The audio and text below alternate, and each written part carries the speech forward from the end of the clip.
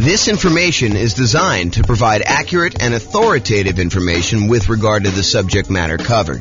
It is offered with the understanding that the presenters are not engaged in rendering legal, accounting, or other professional services. If legal advice or other expert advice is required, the services of a competent professional should be sought. Welcome to the Portsmouth Real Estate Investing and Real Estate Financial Planning Podcast. Learn all about investing in real estate in Portsmouth, Virginia, with a combination of real estate financial planning and modeling with numbers specific to Portsmouth, plus syndicated, more generalized recordings of live and pre-recorded real estate investing classes. Not all of them specific to Portsmouth. Be sure to stay tuned after the podcast for a message from our sponsors. Well, good morning and welcome, everyone.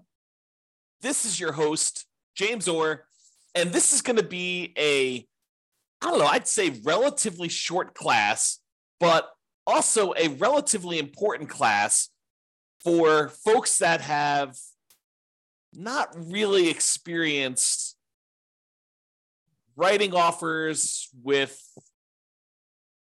real estate agents and lenders that may not do things the way you think they're going to do. Especially in really hot markets, which we're not really in right now for most of the market.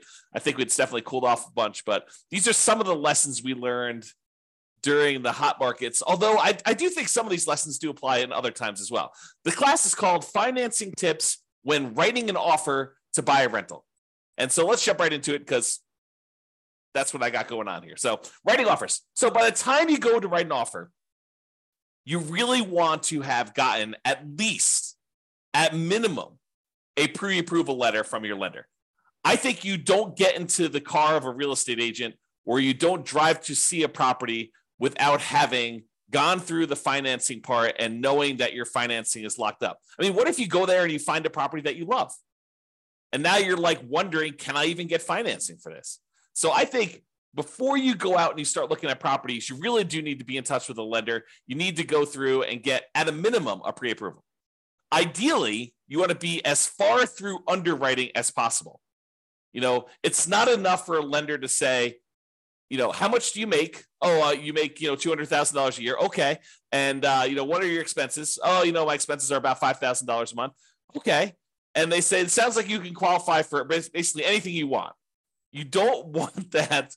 You don't want that to be the extent of your kind of pre-approval process, because there are certain lenders, and this may not be your lender, but there are certain lenders out there that they will give a pre-approval letter to anyone that shows up. Like, it doesn't really matter what they tell them. They will actually give you, any type of pre-approval letter that you want. And so it's not enough to get a pre-approval letter. And if you're on the sell side, realize that a pre-approval letter doesn't really mean that much from some lenders. Some lenders, it means everything. It means that, they've completely gone through underwriting and they're good to go. So you want at least at a minimum a pre-approval letter, and ideally to be as far through underwriting as possible. Some lenders have borrowers be completely through underwriting with a property to be determined. They will fully underwrite the borrower and the kind of loan and make sure that the lender is good to go. And then the only thing you're waiting on in order to have the kind of like full loan application complete is an actual address of a property that you want to buy. This, at least in theory, makes for stronger offers. And I think in a really, really hot market, this could make the difference when you're looking at, 6 offers on a particular property and one person has been completely through underwriting. They're just waiting for the property. And the other 5 are all very, very similar in price and terms, and they have not. I think that can set you apart. It may not be what wins you the offer in a lot of cases, but I think it can be that one little thing that moves you over the edge in a lot of cases. Okay. So by the time you go look to write an offer on a property, you'll want to have gotten a pre-approval letter that you can include with an offer. And I think you should get your pre-approval letter with your maximum, even if you'd prefer to be lower. Even if you tell me, look, James, I am not going to be spending more than $500,000 to buy a rental property, but I qualify up to $800,000. I think there's a compelling reason for you to get a letter, your pre-approval letter from your lender with your maximum, even though you do not intend to ever go to your maximum. Why? Because sometimes things change. sometimes you'll be out looking at properties and you're talking to your real estate agent. Your real estate agent says, hey, I know that you're really not interested in fourplexes, but this fourplex just came on the market and it's actually a really good deal. And you're like, well, I was looking more at single family homes and I was looking to, do $500,000 or whatever number you were, on the single family home, but let's go look at the fourplex. Let's see what it is. And you go to the fourplex, you're like, actually, this is great. This is going to be a perfect rental property for me. And, it's $795 or, it's $900 and you got to put $100,000 down. And you're like, if you didn't have your letter with your max, and let's say this is on like a Sunday morning and your lender's in church and your lender doesn't work on Sundays because that's their deal. And you can't get an updated letter from your lender, but you know that this property, this fourplex is going to go really quick. And you're like wanting to make your offer and come across strong, get this thing tied up before other people kind of come in and do it. You not having a letter with your max on it could lose you a deal. And I've seen it happen. So I think you should get a letter with your max, even if you prefer to go lower, even if you know that you're never going to go to your maximum. I think you get a letter with your maximum and you start there. Do not wait till the last minute. You don't want to wait and not have a pre-approval letter ready to go and then go look at this, go look at properties on Sunday and then come across like the one you need. And you know that they're going to have multiple offers that are all due by 5:00 and your lender's not available to get you your letter. So you need to be sure that you have this stuff lined up in advance. You can't wait to the last minute to do this. If I can stress that enough, have this stuff done in advance, ideally before you even go look at properties, because I've seen this happen more often than I'd like to admit. A lender will, you're going to go out and look at properties after work with your real estate agent, but your lender doesn't work evenings, especially local credit unions and banks where the lender works bankers' hours, but you really want an offer. And in a really slow market, this probably isn't that big of a deal, right? Like, what's the difference if, the property's been sitting on the market, languishing on the market for 95 days, and you come along and you want to make an offer? What's another day if you wait till the next day to get them their lender letter? You basically go and you make your offer on the property and you can tell them, look, the lender's not available right now. I'll go ahead and make my lender letter on the next day, and I'll go ahead and get that to you tomorrow. And, on a property that's been on the market for 95 days and hasn't had any action, I don't think that's going to be a big deal. I think where this really comes into play is you have a super hot market or a super hot property, even in a soft market that just hit the market and it's getting action. That there are people all wanting to do it. And Mike has a question. Is LLC needed to get insurance and begin negotiating? Also, how much is it to begin PLLC LC? Not sure what PLLC LC is. And so the question is an LLC needed to get insurance and begin negotiating? Well, in order for an LLC to buy a property, if you're buying in the name of an LLC, which we don't usually do if you're getting financing on the property, unless you're going to go get a portfolio loan. But if you're going to go make an offer in the name of an LLC, you need the LLC to exist in order to buy the property directly in the LLC. What some people will choose to do is they will choose to write the offer in their name, and then they'll try to do like end-or signs on their contract, and then try to transfer the contract to the LLC after they set it up. Now, this is intended to be that sort of discussion. However, I will tell you that sophisticated sellers and sophisticated real estate agents that are representing their sellers sometimes will balk at the idea of an end-or signs on a contract. Even if you have a reasonable story, they will say, look, I want to know who we're selling the property to. I don't want you to be able to assign it to someone else. The reason we're accepting your offer, especially if you've got multiple offers coming in, you have 6 offers on the table and you're trying to decide which one to go with. Part of what you're doing is you're trying to evaluate the particular buyer. And the buyer comes in and says end-or signs. You're like, well, how do I know it's going to be you that's trying to close on this property? And so even if you have end-or signs on it and you're going to try to assign the property to an LLC while you're under contract, I don't think that's as good of a deal. Now, in a lot of cases, if you're going to buy properties, I think not every investor, but a lot of investors, they're going to buy properties and they're going to get loans in their own names. And they're going to probably need to buy that property in their name. Then if they choose to, with the advice of an attorney, go ahead and, deed the property from their own personal name into an LLC for asset protection purposes, You want to discuss the pros and cons of that with your attorney and find out if you're willing to take on the risk of the loan possibly being called due, because, moving a property from your own personal name into an LLC does violate the due on sale clause, a due on transfer clause, which, you want to just discuss those pros and cons with your attorney and see if that's worthwhile for you for your asset protection reasons. You can get a portfolio loan in the name of an LLC and buy it that way.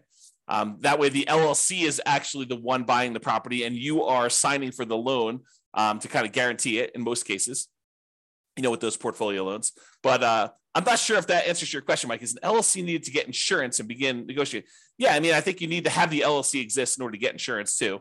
And to begin negotiating, if you're having the LLC be the one that purchases it, it helps to have the LLC done. So maybe having an LLC done in advance makes sense to you. But if you're trying to buy in your own name, I don't think you need the LLC at that point.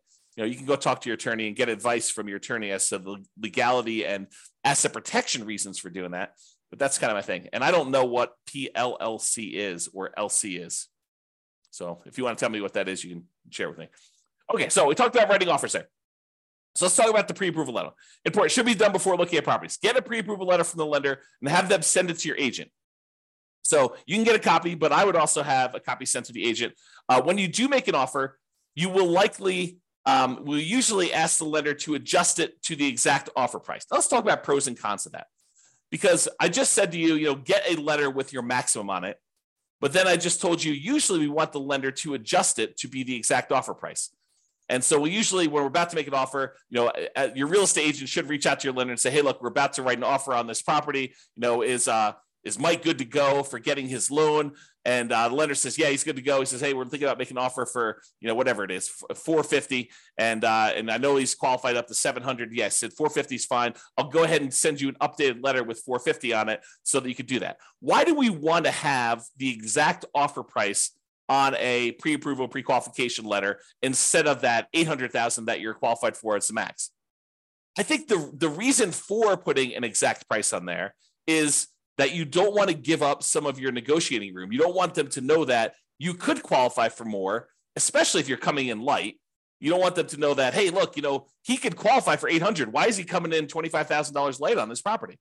You don't want to do that. You don't want to tip your hand and show them how strong you are. On the other hand, you want to show them that you're strong enough to get the deal done and it's not going to be an issue for you.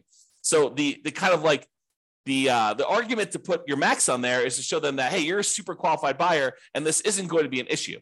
You're not going to have a problem qualifying for a $400,000 loan because you're qualified up to $800,000. But I like to use the exact price in most cases because I don't want to give up some of our negotiating room on the upside. Okay, so that's what you do. In some rare cases, if it's a lender that the real estate agent has worked with in the past a lot, some of the lenders will say, hey, look, this person is qualified up to $800,000. If you're going to make offers with them and I'm not available, you have my permission to edit the Microsoft Word document that has their number as long as you don't exceed $800,000 on this. So, some lenders will say to the agent, and some agents will be willing to do this because there's probably some liability there for the real estate agent to do this. But some of them will kind of like say, look, we work together. I know that you're not going to go above the 700. And they'll say, yeah, you can go ahead and adjust it as long as you don't exceed 700 on this particular buyer. And they'll allow them to just make the adjustment on the letter. It's probably some liability there. May even get in trouble for doing that. But some lenders have told, at least me in the past, that you can do that. But I always get the lender to do it if I can. So that's been what we do there. Sometimes they'll give you a letter with 800 and you ask them, can you lower it to that? And they'll say, yeah. And then you just go adjust the document, you lower it down. I don't know. Maybe you get in trouble for doing that. Not sure. And then usually when you make your offer, you're going to include the offer via something like DocuSign or whatever you use in your particular marketplace. And typically what I like to do is on the very first page of the offer packet, you want to send over that pre-approval letter so that it is front and center and shows you that you're dealing with someone who's qualified and understands the importance of being qualified when you make your offer. You want to start with your best foot forward. And I think putting that pre-approval letter there makes the difference. Okay. So short class, in conclusion, there are some financing related things you should do before going to look at properties. Number one, get qualified with a lender. And number two, get that pre-approval letter so that you have it with you and you can submit it. You don't want to wait to the last minute and find yourself with the property that you want in a tight time situation where you cannot get a hold of your lender because they're on a plane, they're at their kid's soccer game, who knows what, and you're trying to move fast and hit a deadline for some reason.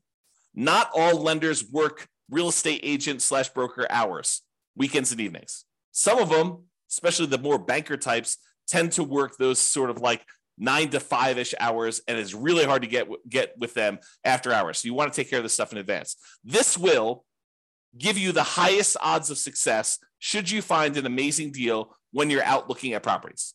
That's it. Okay? So that's it. Mike, did you have any other questions? Because you're the only one on live. Otherwise, we're going to end the call right now. Very short class today. I'll give you a couple seconds. Going once.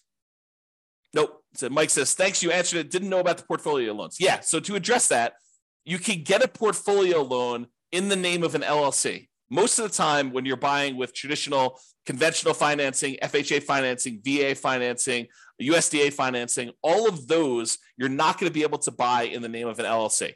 You'll need to buy in your own personal name for that. You'll need to personally guarantee it. You can buy in these portfolio loans from the lenders in the name of an LLC. I've got one right now with a client of mine, a friend of mine, and we actually have a partnership together where we are part owners in this LLC. But there's still a personal guarantor on that loan. So even though we bought it in the name of an LLC, we are still personally guaranteeing that particular loan. So you want to go do that. One of my POV on HELOC also. Yeah, I'm not sure what the reference is for that, but point of view on HELOCs. Yeah, I mean, HELOCs are just a tool. It's like another type of financing for accessing equity, especially in a market where, you know, the prices have gone up a lot and you have a really good underlying first mortgage on the property. Sometimes we don't want to do a refinance on that mortgage because the mortgage is so amazing. You know, it's a 3% mortgage on a property and now interest rates are at 7%. So you'd rather not tap and do a rate and term refi or a cash out refi on that really amazing first mortgage on that. You could go and access some of your equity via a home equity line of credit. Although I've heard that they're harder to get now. I've not tried to get any recently, but I had a client I had lunch with. This must have been over the weekend, must have been on Saturday. And he was telling me he was able to get a home equity line of credit, but it was much more difficult to do. So not a lot of people offering them, and the terms of them were not the most amazing ones. So hopefully that helps you. Yeah, getting into flipping houses, so this information is very useful. Yeah, if you're going to go and buy a house and flip it, and you're going to get a hard money loan, I think most hard money lenders would allow you to buy an LLC as well. So that's going to be also different than what I've been talking about. Most of the time, if you're going to get any of these traditional, USDA, VA, FHA, conventional financing, those are going to be buying in your own name. You could buy in an LLC if you're going to do flipping. And if you're going to do flipping, I'm not an attorney. I'm not giving you legal advice. But if I were you, I would form LLCs for the flips. Right? If you're going to go do that, might not be the worst thing in the world for you to have these flips in LLCs and, talk to your attorney about structuring that, but I don't think that's unreasonable. All right. Hopefully that helps you. This has been James Orr. Have a great day, everybody. Bye-bye for now. With home prices up, mortgage interest rates up, and rents up, but not quite enough to counteract the higher prices and interest rates, cash flow on rental properties in Portsmouth is harder than ever. Book a call with the Real Estate Financial Planner to apply our proprietary 88 strategies to improve cash flow on your rentals. See the show notes for a link to schedule your call and improve your cash flow today. If you're a real estate agent, lender, or professional in Portsmouth that wants to help our real estate investor listeners, consider reaching out to learn about collaboration opportunities with this podcast. We'd love to add more value to our listeners by having you assist our investors buy, sell, and finance their real estate investments. See the show notes to schedule a call to discuss collaboration opportunities.